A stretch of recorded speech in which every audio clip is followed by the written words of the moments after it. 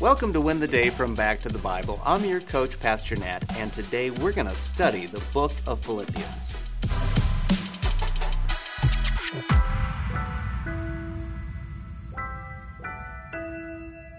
What's the worst news you have ever received? For me, it was when we knew that our son had cancer. Cancer is one word that you never want to hear, especially when it's someone that you love. Maybe you've had an experience like this or something similar. The reality is we will all face unexpected and devastating trials. The question is, how will you respond? If you want to respond well in the face of all trials, then you should read the book of Philippians. Philippians is another one of my favorite books from the Bible.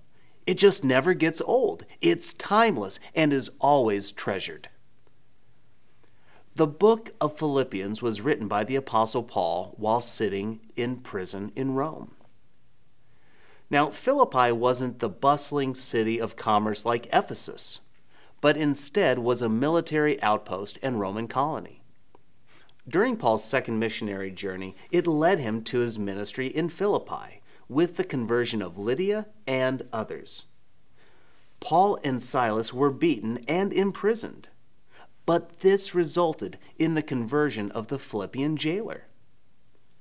So why did Paul write this letter? It was a thank you note to the believers in Philippi for their help in his time of need.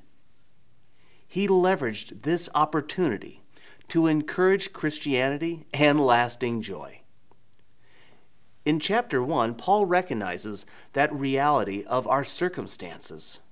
But as you continue in the book, you find that there is lasting joy for believers by having the mind of Christ, the knowledge of Christ, and the peace of Christ. So what's the main thing from the book of Philippians? It's joy in the journey. Every one of us will experience hardship and trials in our faith and because of our faith. But how will we respond? We can have divine joy through God's peace. Philippians chapter 4, beginning in verse 5 says, "Rejoice in the Lord always. I will say it again, rejoice. Let your graciousness be known to everyone. The Lord is near. Don't worry about anything, but in everything, through prayer and petition with thanksgiving, present your requests to God. And the peace of God, which surpasses all understanding, will guard your hearts and minds in Christ Jesus."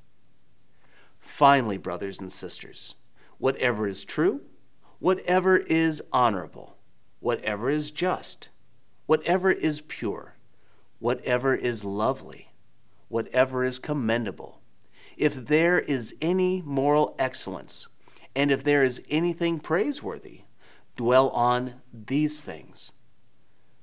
Do what you have learned and received and heard from me, and seen in me, and the God of peace will be with you.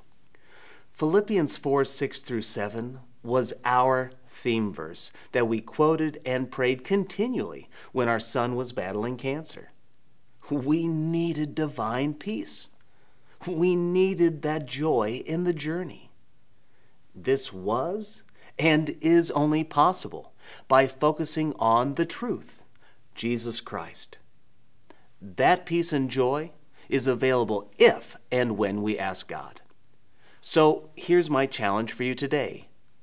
Look, ask, and receive that joy and peace. Now, it's true, I don't know what pain or hardship you are facing today, but I do know that God is bigger than that problem. I know that you can have peace when you focus on Him. I know that you can find joy in the journey as you rely on Him, as you wait on that eternal future with our Savior. So look at Jesus. Ask God for that peace. Ask Him for that joy, and then receive it. When we do this, we will win the day. Hey, I hope you enjoyed the message today. If you'd like to go even deeper, join us in Go Tandem. Go Tandem is our spiritual fitness app to help you move closer to Jesus each and every day. So download Go Tandem on your mobile device. Oh, and by the way, this service we offer is at no cost to the user or even to the churches who benefit, but it does come at a real cost. Would you consider partnering with us at backtothebible.org? That's backtothebible.org.